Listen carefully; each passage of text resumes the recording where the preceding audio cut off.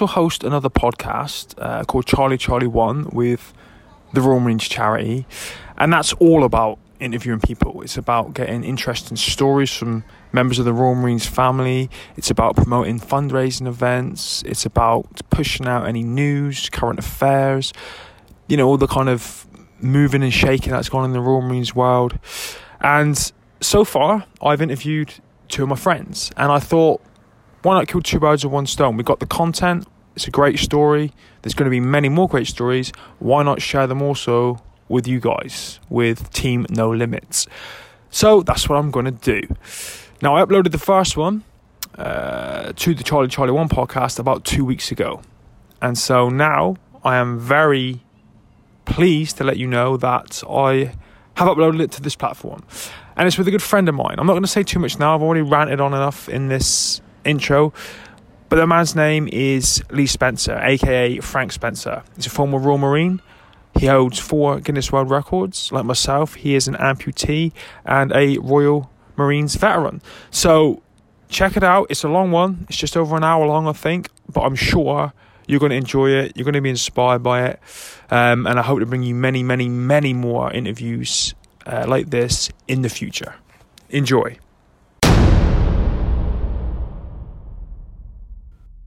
Welcome to the show, mate. Cheers. How are you?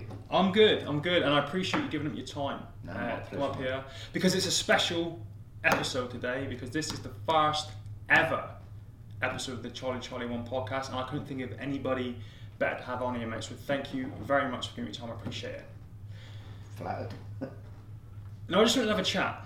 I'm sure many people listening to this have heard of you already, and they know some of the things you do now, but potentially not before. Your career prior to your accident, things you did serving, the actual accident itself, how that happened, and then some of the crazy things that you've done after. So I'd like to cover that with you, and obviously I want to start at the beginning. So let's take it back and tell us when it was you actually joined the Corps. When did you decide to do it, and that journey you went on from there?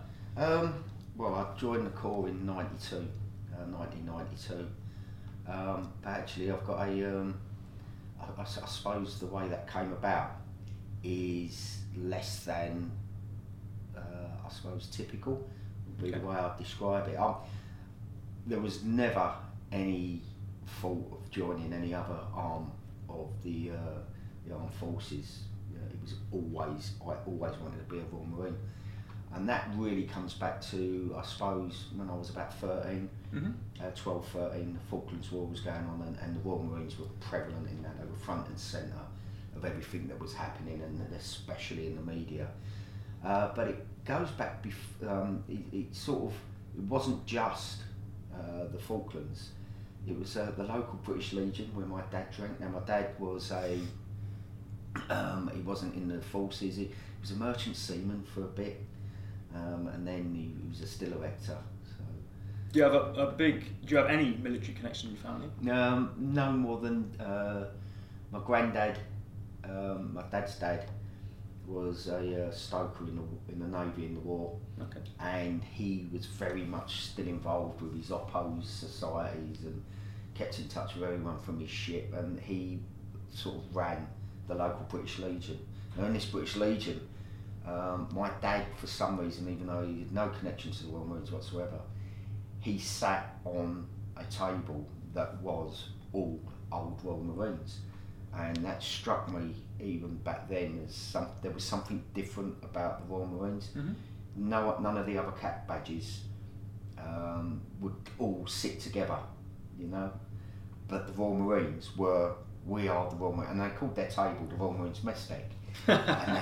So I kind of grew up from a very young age hearing all their stories from the Second World War. And some of them, subsequently, when you join the Marines, and we all know of the kind of japes and escapades that our friends and lads have got up to. These guys were doing them back in the day in the Second World War. So there was always something special about the Royal Marines that I recognised. And I remember, when you have a careers fair before you take your options at 13, in school. They had Oh, at school? Yeah, they had Okay. a Royal Marine recruiter there.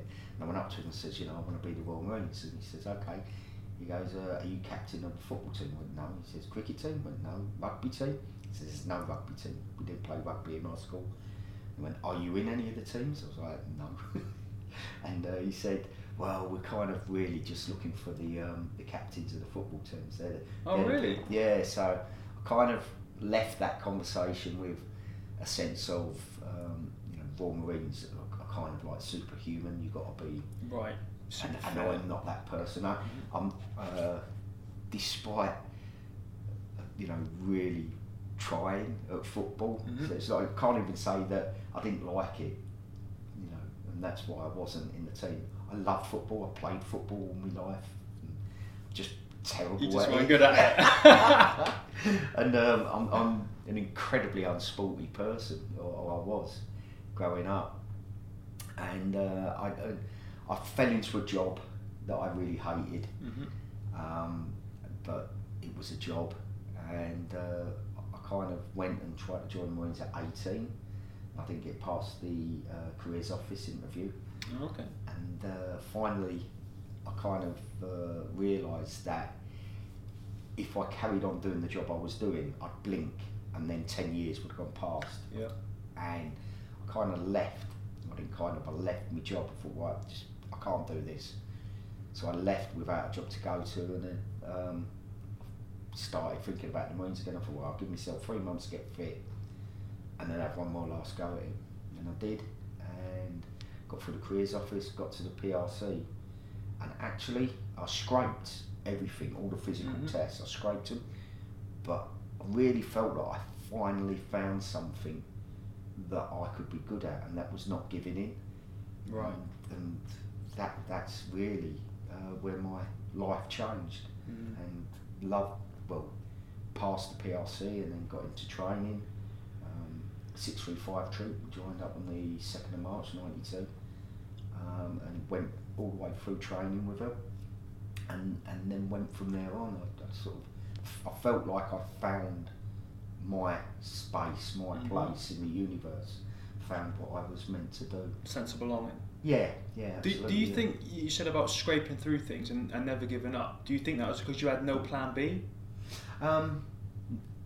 No, I'm kind of, I know who I am and I know what I'm good at, and I'm not really good at things. I fail most things. I think the only thing that I really ever went through first time was training.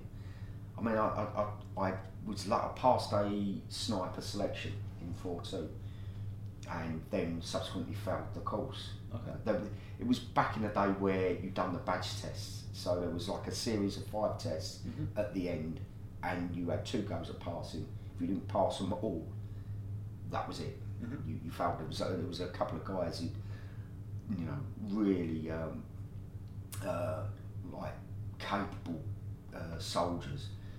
I wasn't one of them. I'd scraped. I'd failed nearly all of the tests going through. But one of them, he'd passed nearly everything, and then just messed up the one at the end. So it kind of changed the way they done the. It was like 2 out of 12 passed my sniper's course. But on the back of that, I got in a sniper multiple in Northern Ireland, and we were attached to a unit called JSG then, which was Ops Samson. Was called Op Maximise, and that stuck with me, and I ended up, because even though I failed the sniper's course, it got me in a sniper multiple, which meant that we was working with a unit that I'd never have heard of or never had any connection with. But years later, that always stuck in my mind. I then applied to join that, and that's what I'd done towards the end of my career. Op Samson, if I'm probably going to get this completely wrong, that was kind of the plainclothes, sneaky beaky, undercover kind of stuff? Yeah, it was. The unit's called Defence Human Unit. I think this is all out there now. You know, on the internet, you did books about them. And basically they ran agents in Ireland, and subsequently that type of job went throughout the world now. Okay, so you did it Ireland, and when you came back, What other deployments did you go on? Sort of, it was kind of in that time in the 90s of between kind of things at the Corps doing. You had Kosovo came up, 4 or 5 went, and I wasn't part of that. Sierra Leone sort of came up as well, but that was a very, very small deployment. And it was mainly just exercises in Norway, and I got into skiing in Norway. Again, it's an environment I loved. I've done a MSI's course, and then I've done an MST's course. So I was, counted myself as a very, before I lost my leg, a very competent skier. So I kind of, it was in that main where he was going Ireland tours and Norway. Okay. And that seemed to be the bread and butter of the Corps before the world went mad when the Twin Towers came down. Yeah, I remember it because I was here. I was at CTC. I started training February 2001, passed out also as an original in October. So 4 weeks before we did was when 9/11 happened, and like you say, the world went crazy. So I'm assuming were you involved in Jacana in 2010? I was busy failing another course. Oh my god! Yeah. It's not failure if you learn from it. Well, it's actually it's my mission to take failure into schools, and perhaps we'll talk about that later on. But yeah, so I was out in Cyprus with 40 Commando. I was in Charlie Company, a section commander there, and we'd just pulled up. It was on Ocean, and we'd just come in to Cyprus. And funny enough, we were in the tiny room in the mess, named after, dedicated to the memory of Tiny Winter. And it was with Tiny. He was a big part of that, big character in 40 Commando, but a big part of that whole deployment. And sat and watched on the news, everything unfolding then. And then I'd got on selection. It took me a couple of years. It was one of them where I put in for it, and then the paperwork got lost. Yeah. Before the days of JPA. And finally got on selection. I think that put me back about a year, 2 years. And then I had to get, because of my age, I had to get special dispensation to go down, which ultimately... How old were you? I was 32. That's not too old, is it? Yeah, that was the cut-off point. Oh, okay, right, understood. Yeah, it's changed now, but it was 32 was the cut-off point. So I got a special dispensation because of my age. Went and had a conversation with my sergeant major, Charlie Company called Ben Jackson, and he was like, right, I've got you a flight back for selection. He goes, but you know what's potentially going to happen now. And I'd gone through the Corps, as I said, going through those training evolutions, and never, apart from Northern Ireland, it was the first time, the first thing the Corps was really going to get involved in, get its teeth into since the Falklands, and I knew I was going to miss it because I couldn't put off selection. It was now or never, because I had to get, because of my age. So I had that conversation and said, right, the Corps, I know what's going to happen. It's written down. The Corps is going to go off and do this amazing thing, and then I'm going to fail selection. And that's more or less what happened, except when 40 came back from Jacana, we started gearing up to going into Iraq. So I was actually on Telic 1. I was on the Vader 1 was our call sign, the helicopter, which was, there's a lot of arguments over who was actually the first into. Yeah, no, I was there, mate. I was on Telic 1 too. Yeah, I was in Charlie Company, and we went in on the first night, so that was, it was an experience. Yeah. How did you find Iraq? Hard work, really, really, really hard work. Did you really? Yeah. Yeah, it was. I'd lived my ethos for being a bootneck was any fall can be cold and wet, and I spent exercises, taking little bits of morale. Like I'll take a proper coffee maker, and then you go to having these little luxuries and things in there to just carrying water and ammunition, and that was all you carried.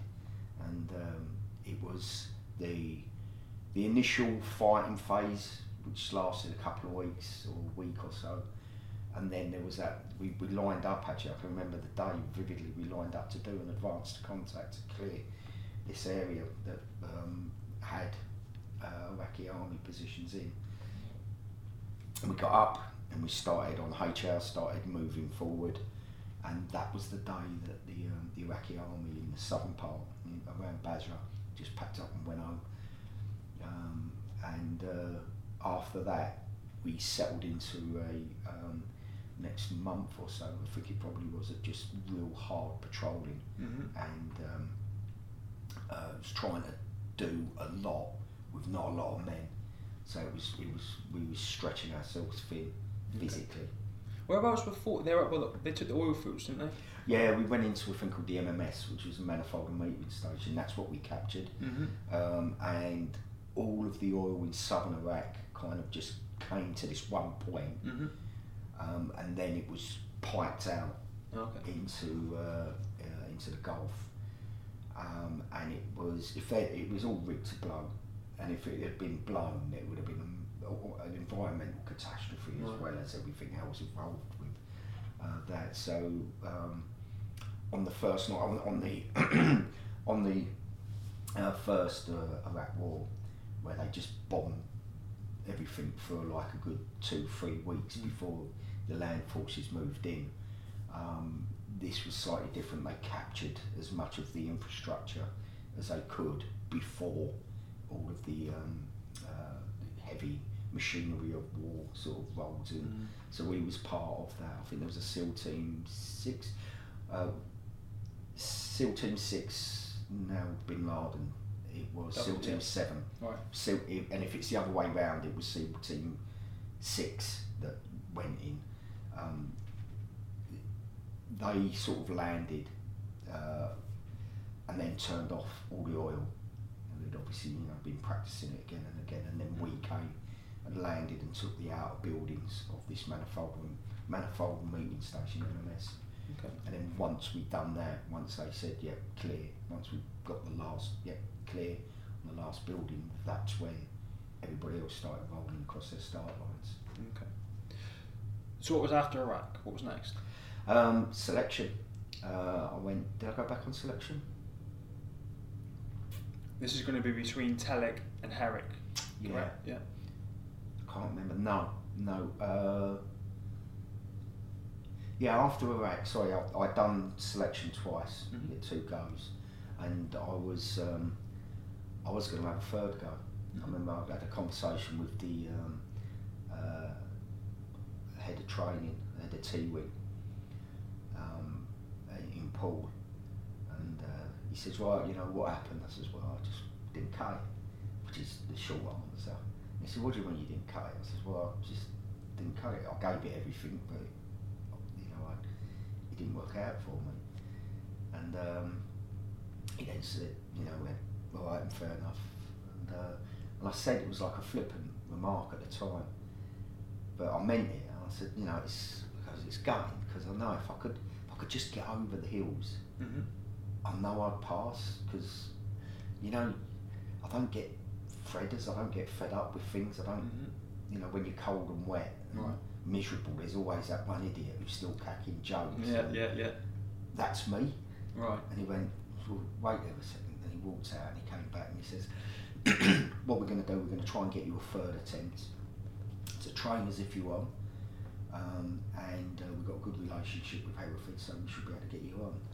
And I trained, and then the signal came out for the next selection, and I wasn't on it. And I rang them up. I spoke to the OC of T-Wing, which is a training part of the SBS, and he said, okay, he took my number and he said, I'll call you back, I'll find out what's happening. And he rang me back and he says, yeah, I had a conversation with him. It was a combination of you being rubbish and old. Wow. He said, well, he didn't use those exact words, but that's what he meant. He said if it was a fact that just your age, we could have done something about it. If it was a fact that you came off quite early, we could have probably done something. Right. But the two combined, Gotcha. I'd say it was quite gutting.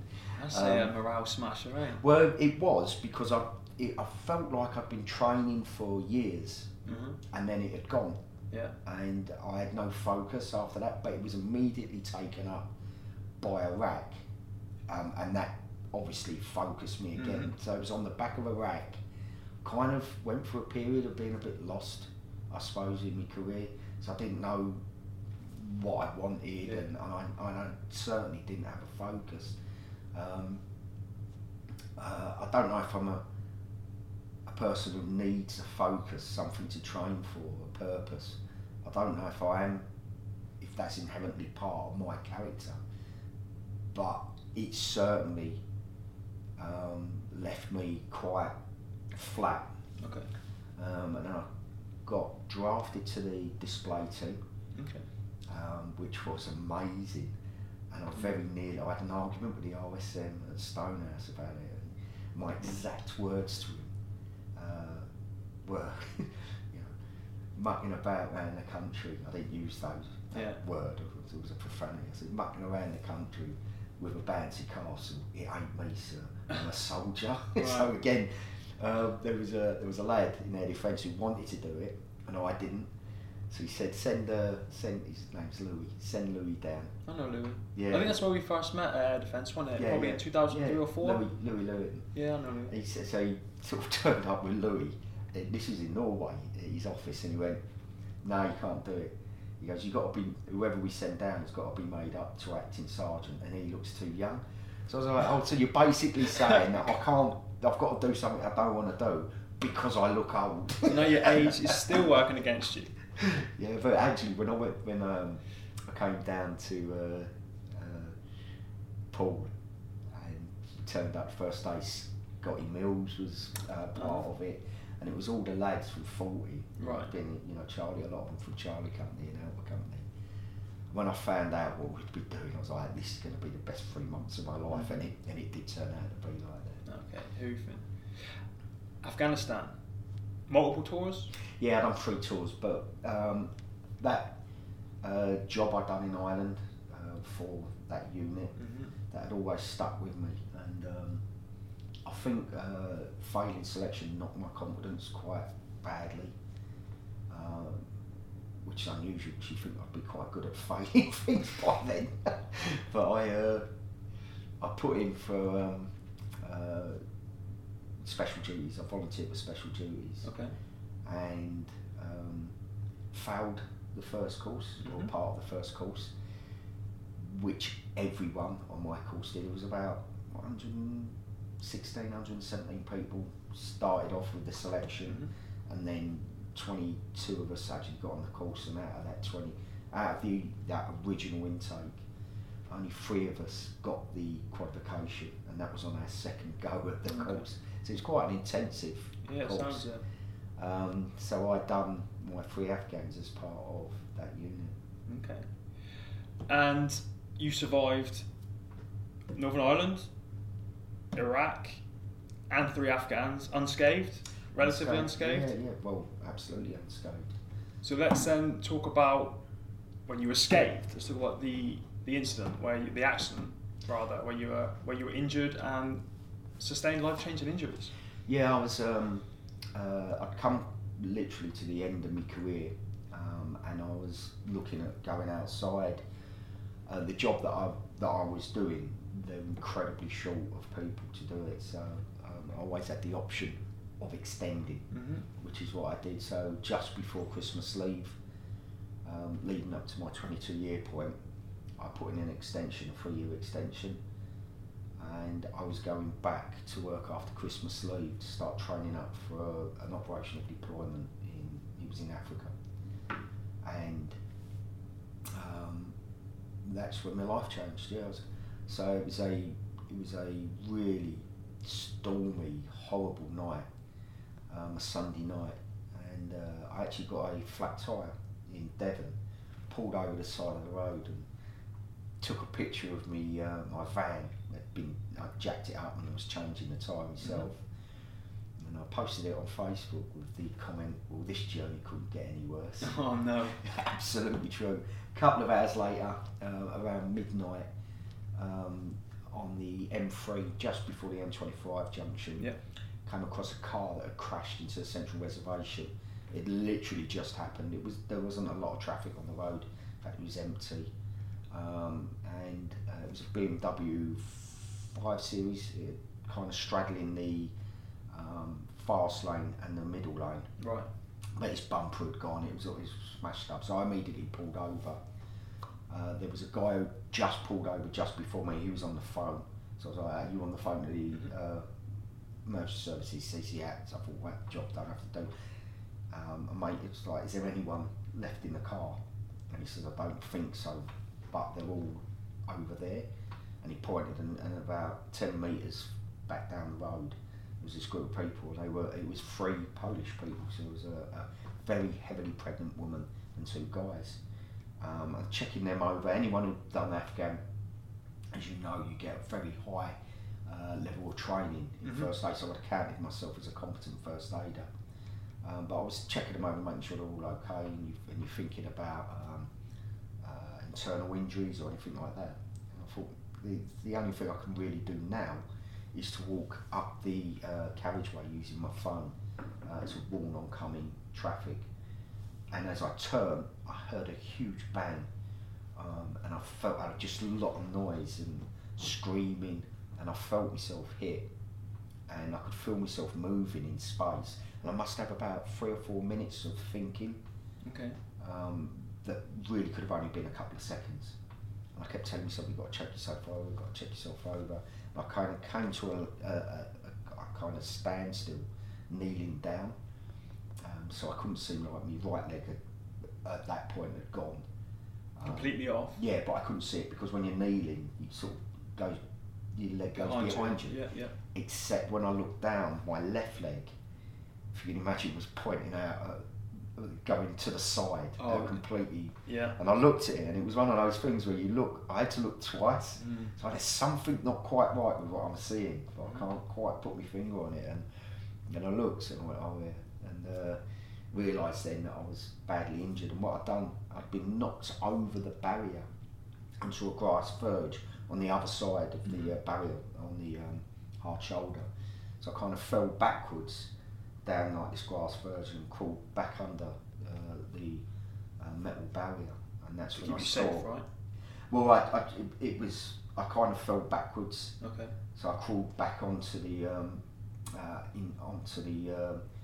hard shoulder of the motorway, and that's when I noticed my right leg had gone, and I was bleeding to death essentially.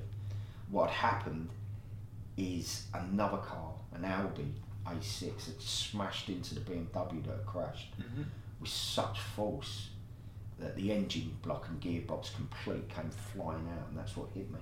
And that's what took your leg off? Yeah. So you pull over, midnight, rainy, a car's crashed, straddled between the centre lane and the fast lane. Yeah. You pulled over to help, and then ended up sustaining life-changing injuries yourself. Yeah. So talk us through, if you don't mind, the next, what happened, because from what I know of our friendship, from when we've spoken before and what I see online, you were bleeding out from your femoral. Yeah. I was kind of. I knew, well, from experience that we both had, that I had between 7 and 12 minutes to stop that bleed, and it was I was difficult because I couldn't actually get to it myself, right? Because I was quite badly injured. And it was a hard thing to get to, and almost immediately, like a pickup truck, if you ever break down with the orange flashing lights, one of them pulled up right next to us, put on the big flashing lights, so I felt secure. But the guy, I was like, "I need a tourniquet now on my leg," and the guy was really reluctant to he just kept saying, "I can't go down there, I'll be sick." And I remember saying, right, "You're going to be sick, but I'm going to die. Can you see the difference?" Yeah. But he couldn't do it. There was nothing I could do. He kept saying, "Oh, the ambulance will be in a minute, ambulance will be in a minute." And all the time, I'm ticking off all of the classic symptoms of shock, and I know I'm bleeding to death, and I'm ticking them off. And I promise you now, I'm not over dramatising the actual situation, but the only way, or the best way I can describe it, was I felt 100% that I was on the edge and I was staring into the oblivion. Now I know that sounds overly dramatic, but Mate, you're talking to me. I've been there myself, man. But I agree. know I always feel like people think that I'm over egging it for effect, but it's the only way I can really describe accurately how it felt then. And it was at that point, really. I had my phone in my hand still, you know, so I was going to walk down a carriageway and use the torch on my phone to film oncoming traffic. I hadn't let go of it. And I'm a family man like yourself, wife and 2 kids. And I considered making that phone call very briefly, and I knew that if I'd have made that call, that would have been an admission to the universe and to to let it road, go and just that this was a fight that I weren't going to win, and I never thought. I felt if I'd have done that, I may not be here now. I know that actually I'd lost over half my body's blood. I was on the edge of where people die. In fact, people die when they lose as much blood as that. It was really down to being a bootneck, really, because of physical condition. Stubbornness. Yeah, and stubbornness, but actually physically that I'm here now anyway. But if I'd have made that call, then maybe I wouldn't. I don't think I would be. But it was at that point when my guardian angel, I suppose, and rather strange guys of a large Rastafarian gentleman called Frank, is coming down to see us the weekend. I remember when you spoke on stage from a Blesma Awards event a couple of years back. Seems like a great guy. Yeah, he is.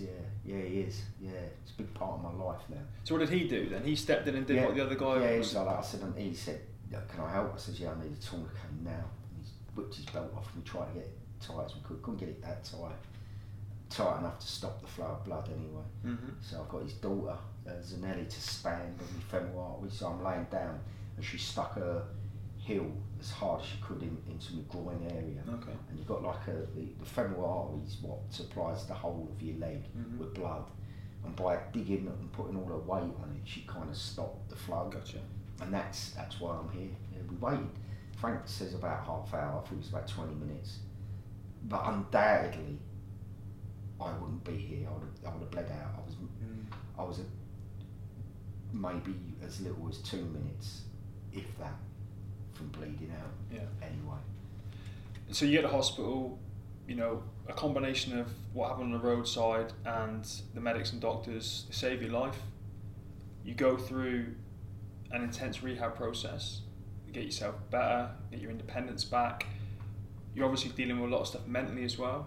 You know, I know you were coming towards the end of your career, but this kind of put the final nail in the coffin, I'm guessing. It kind of did, but I never. I woke up in hospital and genuinely went, "I'm here. Yes, lost my leg, but I'm here." And I think that maybe that set me on a trajectory that if I'd have woken up and not realised what had happened and what's happened, said, "Oh, you've lost your leg. Oh no, my career and everything." I think I was just so happy of being alive. Gratitude. I've never. I used to be able to put myself right back into the moment of impact, really, and I can still do it now, but not with the same amount of clarity because of the time.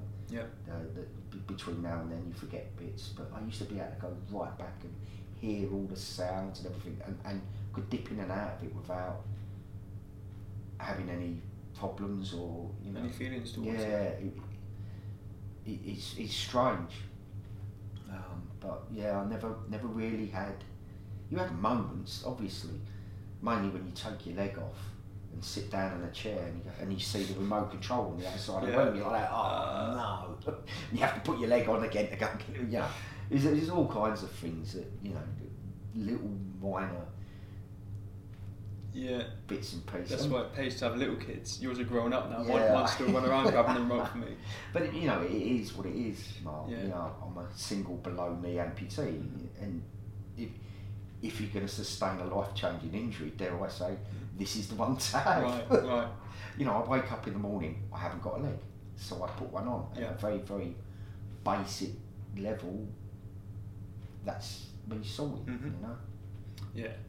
Now, I would love to delve into rehab and recovery and all that kind of stuff, but what I'd rather talk about during the last part of this is after medical discharge or during that process, some of the crazy stuff you've done, mate. Because we were talking about this before we went on and started recording some of the things you've got planned for the future, which I'd like to touch on. But just tell us a little bit about the Rose and all those events you've done, raising money for charity, raising awareness, and dropping your hashtag you use, not defined by disability. You know, tell us about all that. Well, that sort of came from my personal journey, I suppose, and it is intensely personal thing to me, and it's given me a little bit of a mission in life, dare I say. And that's when I woke up in hospital the night before. I worked undercover in, at the time, the most dangerous place on God's earth. Mm-hmm. And the level of training to get a person to a position where they can operate in those environments, it's really intense. And I felt, when I looked in the mirror, you know, I was proud of the person that looked back. Mm-hmm. And I was someone who defined what they could do by physicality. I defined myself as a Royal Marine. Mm-hmm. I defined myself as a person who I felt that there was nothing that life could throw at me, no challenge that I wouldn't be the equal of. Mm-hmm. Arrogance, maybe, but that's not the point. That's the person I thought I was. Mm-hmm. And I thought that person had gone forever. And I'd have to redefine who I was, but within the realms of disability. Mm-hmm. I thought, if I'm going to be a disabled person, I'm going to be the best disabled person I can be. And then at the end of my first year as a amputee, I got an opportunity to become part of an all amputee crew to Rowan Ocean, Mm-hmm. Which we did do. We set off in December 2015 and rowed across the Atlantic from the Canaries to the Caribbean. And we got a Guinness World Record, the world's first all amputee crew of 4 to Rowan Ocean. Mm-hmm. But more important than that is I realised kind of halfway across, about 3/4 of the way across, that I'm still the same person, that I needn't have tried to redefine who I was, Mm-hmm. because I you know, there's a little bit less of me. Mm-hmm. And I can't emphasise how important it was for me to rediscover that sense of self. It's something that, unless you've lost, you can't really understand how important it is to your life. It's something that everyone takes for granted. It's Mm-hmm. that thing that's you. Yeah. And if you've lost it, it's a massive hole in your life.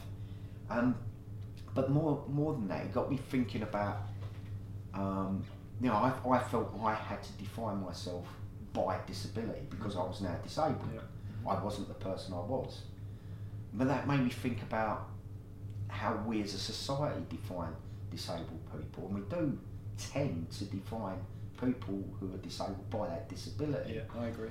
And it's such a silly thing to do. No one else is defined by something they're not good at. I'm never going to win the 400 metre hurdles, Right.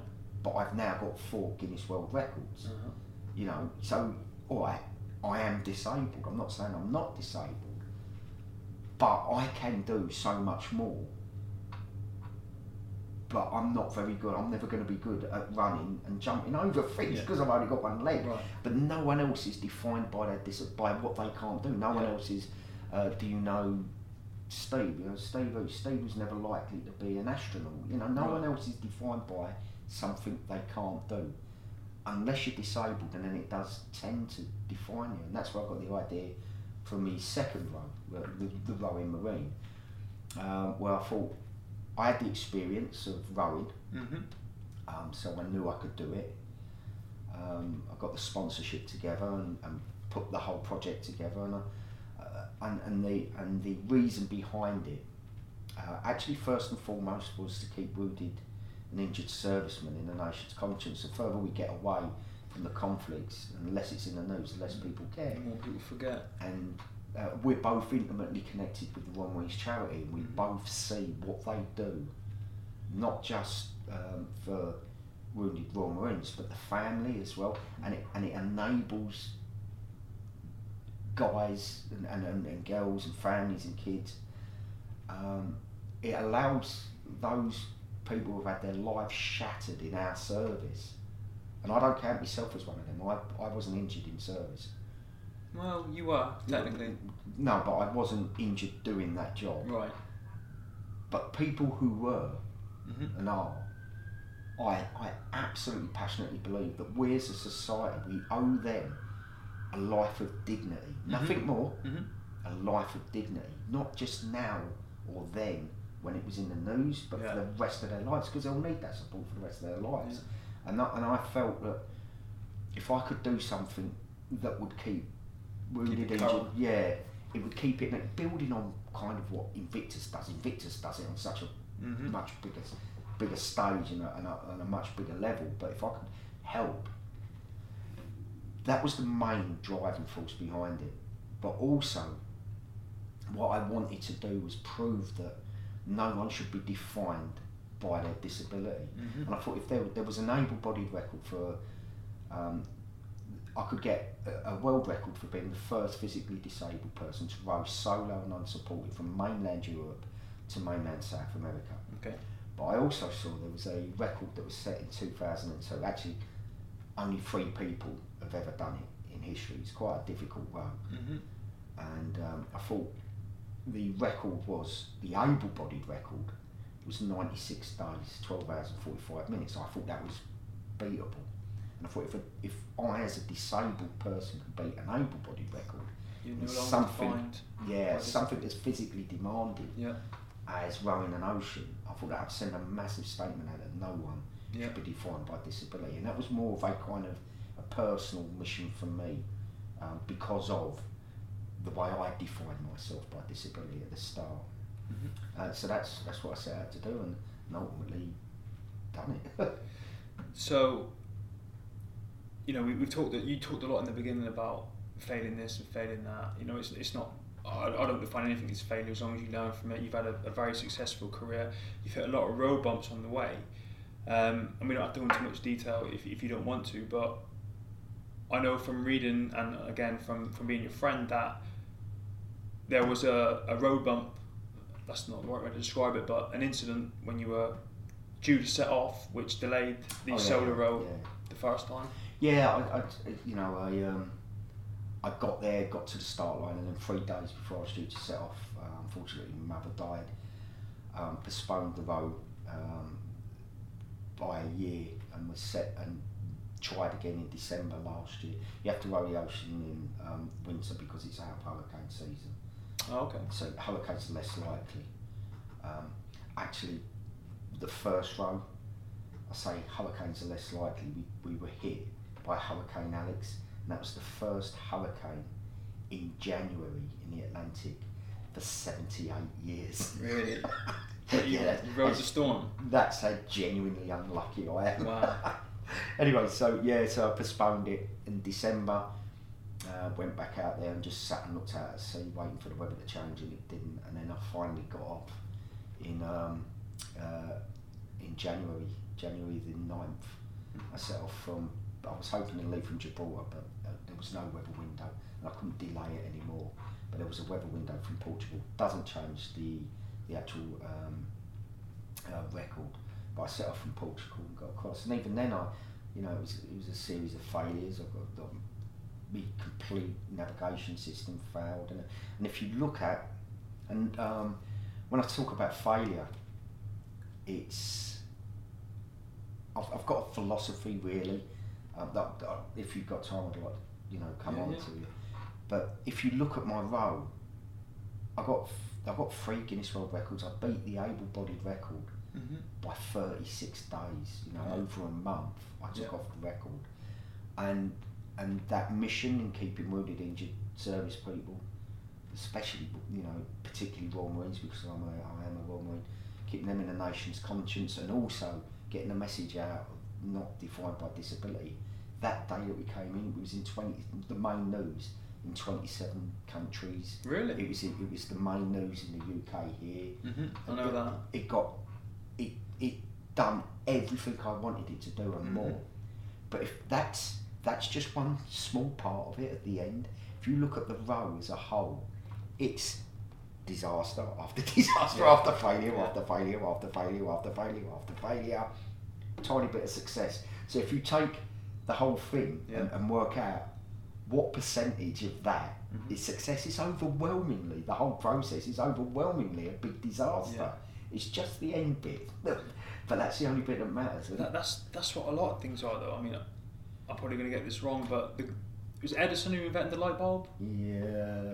You know how many times that guy failed? Over 1,000. Well, he failed over 1,000 times, and then he had what you call that little bit of success. Where would we be without that success? Well, this is one thing, and you would have experienced this as well. Absolutely, know you have as well through our friendship and talking. That when you lose a leg or a limb or a part of you, for some reason that qualifies you to give out certificates at schools. No idea why. Yeah, I know that. But it does. Yeah.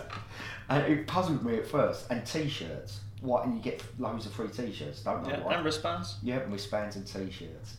And I got asked to go to schools and I was giving out these certificates, and over again, all I heard was teachers banging on about success. You're going to be a success at this. You're going to do this. It's going to be amazing successes. And it kept bugging me because I kept thinking, no.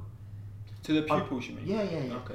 Overwhelmingly, life's a disaster. Right, okay. With those little tiny little successes. And it's actually, there's a quote that's wrongly attributed to Churchill. Mm-hmm. I don't believe he said this, but people say that he was. Mm-hmm.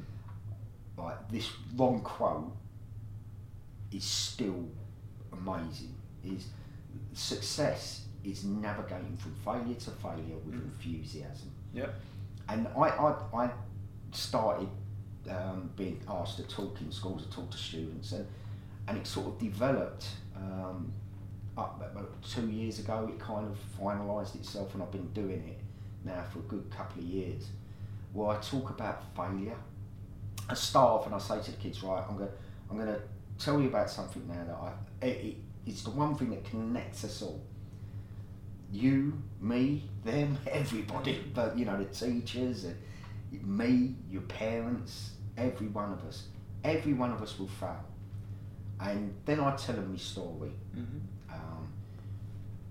and then I go back and I point out the failure. I say, right, what's that to do with failures? And I point out all the failures all the way along, and I say, you're gonna fail in life. You're gonna fail because life happens to you, like life happened to me.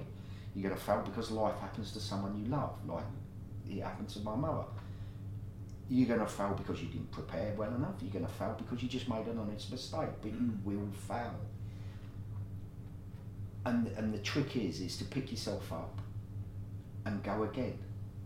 And if you can master that, you can master anything. And my belief, my philosophy on life is this, really. And it's the message, it's the core message. And it's that we're kind of conditioned into thinking of success and failure as being polar opposites. I believe that they are so entwined with each other that it's impossible to succeed without failing. No, I agree completely. Of course it is. And the trick is to have a dream. Okay, so one thing, like when I failed, when I went to that bloke in the careers fair and said, I want to be a Ron Wayne, he said, no, you're not the sort of bloke we're looking for. I never lost that dream, Mark. I always wanted to be a Ron Wayne. And when I went back to the careers office, and I went, no, I'm not you. I still never lost that dream. And that's the trick. If you can keep alive your dream, it's so important to have that dream. So the phrase I use is dare to dream. And if you don't fail, you ain't dreaming hard enough. Get a bigger dream. Have a dream so outrageous that you're guaranteed to fail the first time that you attempt it. And the thing is with kids nowadays is that life is so much about success. They pick their phones up and all they get on Instagram and Facebook and Twitter and probably a load of other social media platforms that I don't even know exist. They're just getting look at my successful life. Look at my wonderful car my parents have got. Look at my great house. No one ever puts normal life down. But a lot of that's fake. And this is the problem, and this is why it's great what you do when you go into the schools and you tell them about this, because this generation, they're brought up and weaned on all the reality TV and fake Instagram celebrities and stuff. Stood next to this car, I work 1 hour a week and this is what I've achieved, and they almost, I think, being a father of 3, think that they're entitled to success and they should get it in an instant. They don't learn, like you say, about failures or what it takes, or being resilient, or getting up and dusting yourself off. I agree with you 100%, and it's the dealing with, well, why isn't this happening for me? Right. Am I not a worthwhile person? Mm-hmm. And you start feeding in all those feelings, and the crux of what I do really now is talking in schools, mm-hmm. going and spreading this message. And the reason I do it is you see a kind of look in the kids' faces where I go, oh yeah, and they don't. No one's ever told them that it's okay to fail. Not only is it okay to fail, you've got to. Yeah. You can't go through life. You can go through life never failing if you never attempt anything worthwhile. But and what also, life's that? I know, it's a shouted one. But also, I this is my personal opinion, children nowadays think adversity is not being able to get a Wi-Fi signal. But when you stand up in front of them with one prosthetic leg and one severely injured leg, and you tell them your stories, it kind of puts things in perspective, and they think, oh, actually, the fact that I didn't get a Wi-Fi signal isn't that big a deal, because look what this man's gone through, and look what he's done, and look what he's teaching us and telling us, and it's there needs to be more of them, mate. More guys like yourself going around the schools and teaching this to the next generation, and here too, here at Lympstone, with the injured recruits and the guys that are down and they think they're never going to make it and they haven't developed that resilience yet, getting in there and saying, look lads, this is like you say, this is one of your micro failures that leads to macro success. You just got to be resilient with it. Yeah, and it is hard, because that's their reality. Mm-hmm. When you're feeling like that, that's your reality, and it does take, it takes an enormous amount of mental gymnastics sometimes to get a grip of yourself and get yourself out of feeling that way. It's not easy, but it can be done, and it's with kids in schools, and this is how it came about. It was the stark contrast of what the teachers are telling them mm-hmm. and reality, and what life is like. You're going to be such a great success, you're going to be amazing, your lives you're building now are success.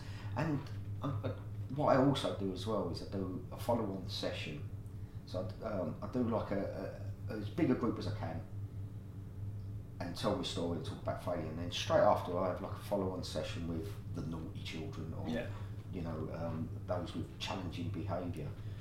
And one thing that you see with them, and every single one of them, is I start saying to them, I say, look, why are you here? And they all look round and they're like, yeah, we're the naughty kids. They know. Mm-hmm. And I say, why are you here? And someone who isn't, there's always, you'd have had them in your school, that the 1 or 2 kids that every exam they're going to get like 99%, 100%. Mm-hmm. They're going to leave school with A stars in everything. Mm-hmm. Why aren't they naughty? Why are you naughty and they're not? And you see, I'm thinking, well, I've never really thought about that. Yeah. And you tell them, say, look, there's nothing in school for you. Why should you behave? Mm-hmm. Why should you behave in school? You're being tested in such a specific skill set, i.e. remembering stuff and being able to write it back down. Such a very specific skill. Mm-hmm. And it's actually almost irrelevant. It's mega outdated. Yeah. Mm-hmm. But if you're not particularly good at that, then what is in school for you? What is the point of school for you? Right. Why should I as an adult, or your teachers tell you should be behaving yourself and engaging with this and following all the rules, even though none of this is for you. You know, we've even put you in a set called, you know, D or whatever it is. You know, we've already put you down there and said, yeah, you're not up there with them. You're not in this class with them. You know, we even segregate children in their ability to do something, which is so outdated now. Yeah. It's irrelevant. I think it's the old model where they used to, you know, work hard at school, get your grades, get this job, work your way up, work for 40 years, making this business loads of money. When you retire, thank you very much, here's your gold watch, enjoy your 20 years retirement. But that's our grandparents' generation. Well, it wasn't even that. It was more in my generation. I might have mentioned that I'm old. Even my generation, it was nothing other than a filter for those that were going to go on the shop floor to those that were going to go out in the office. Right. It was nothing more than that. It was, you know, if you look at the amount of people who went to university from my school, my year, probably 1 or 2 people. Right. Because no one in Dagenham went to university, only like the really unusually clever kids did, and they get a scholarship somewhere or something like that, you know. But 99% of them weren't. The school was never based around a stepping stone for further education. Right. It wasn't even that good. It was nothing more than a filter between doing O-levels, which is what old people used to do, and CSEs. Right, so you even had 2 different qualifications. You had O-levels, which were GCSEs. GCSEs, yeah.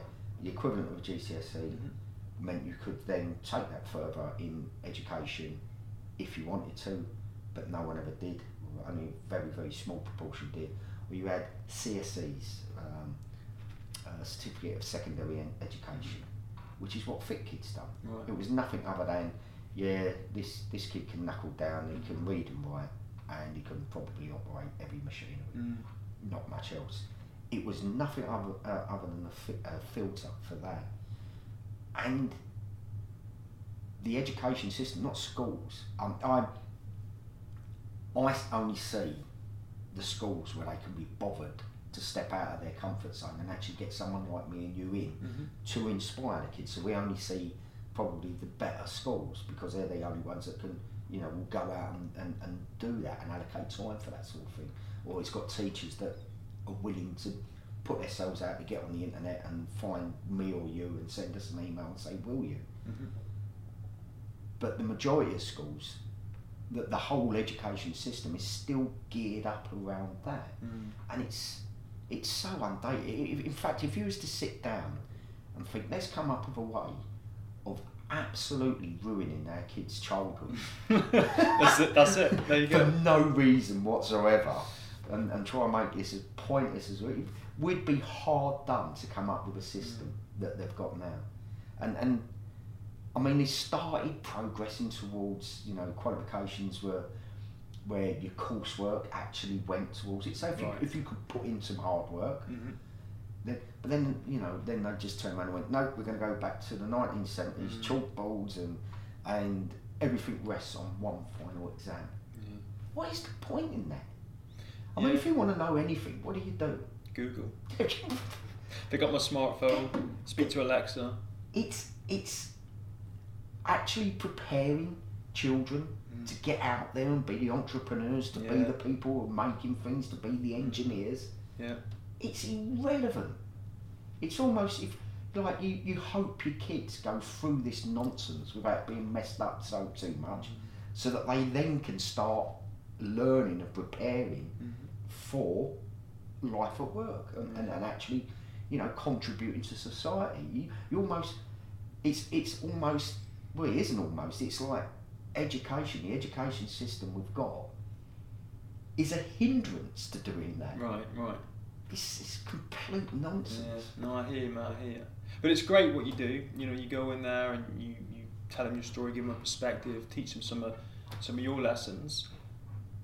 Before we wrap up, what's next? Oh, yeah. The physical challenges, I mean. Yeah, what we do. It's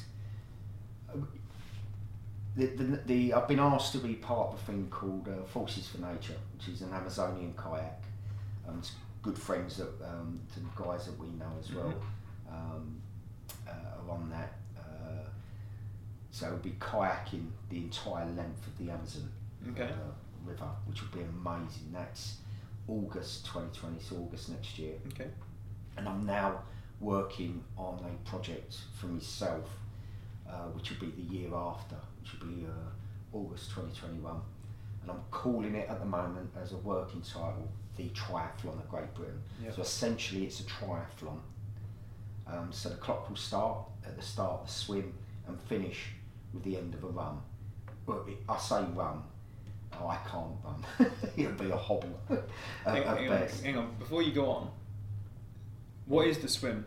Because we talked about this before we started recording, so let's let everyone know what the swim, the actual stages of this triathlon are. Okay, so the clock will start as soon as I get in the water at What water? Dover, Okay. and I shall swim the channel Yeah.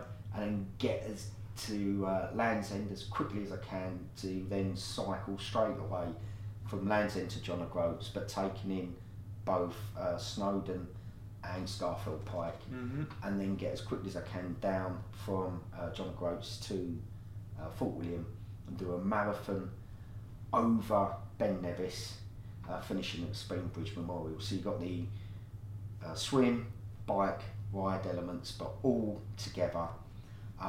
It will be 1,000 miles, and I hope to do it in 10 days or less. That's insane, mate. And again, we talked about this before. You've picked 3 iconic, British events. Swim the Channel, John O'Groats to Land's End on the bike, 3 highest peaks, and then finish at the Speenbridge Memorial. As a Royal Marine, that's one of the best places that you can do that. Yeah, it's a long way off. There's a lot of training between now and then. Yeah. So when did you have the idea for the triathlon? I was in intensive care straight after the accident, so it would have been in the first 5 days. I remember the surgeon coming down, the woman who took off my leg.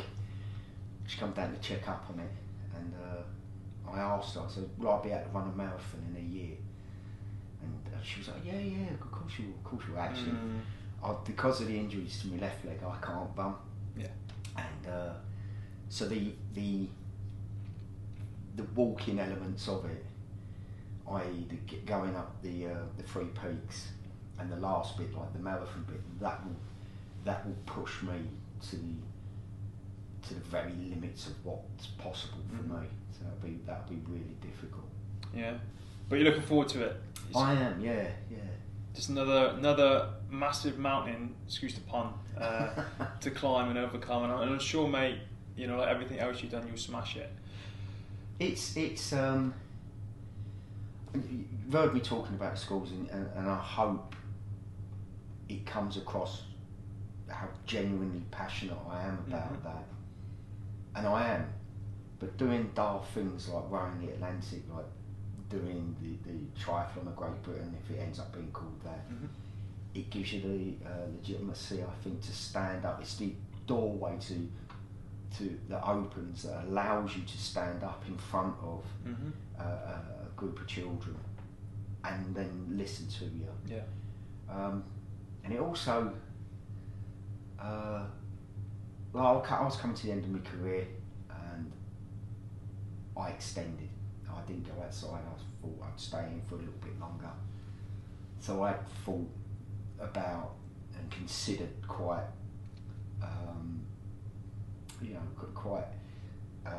deeply about going outside, and I thought the thing that I'm going to miss absolutely is going to be the laugh, the jokes, the lads, the way of life. And it isn't. The thing that I miss is doing something that matters, doing something that genuinely has a purpose, and we all make light of it, and none of us take it seriously whilst we're serving, but it is what we do, what we've done mattered. No, I agree with you. And this allows me to continue to matter, I suppose. It gives you that sense of purpose and that drive. It does, and everything I do, bearing that in mind, everything I do has to be for the right reasons now. So it's kind of a mantra that I take forward in what I do. What is the purpose of me doing this? Why am I doing it? And if it's for the right reason, then it gives it that legitimacy for myself, which is really important.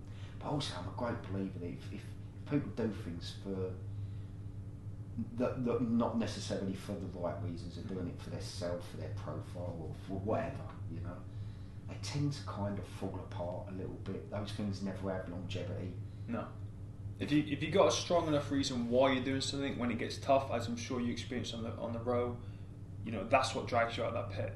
Remembering why you started in the first place and what you're doing to find. If it is legitimate, then it will drag you out. But like you say, if you're doing it because you want people to tell you you're great or build your profile and you don't really strongly, passionately believe it in your core, then most people will just quit and give up. Yeah, absolutely. Lee, thank you, mate, for being the first guest on the podcast. Absolutely honoured, man. Really, cheers, man. I wish you all the best with everything we all do, mate, here at the charity. And hopefully, you know, when you're doing these other challenges, either before, maybe during, or certainly after, we can check back in and record another episode and let everyone know you're gone. Absolutely, that'd be perfect. Mate, thank you. Cheers, buddy. Thank you. Appreciate it. Cheers, mate.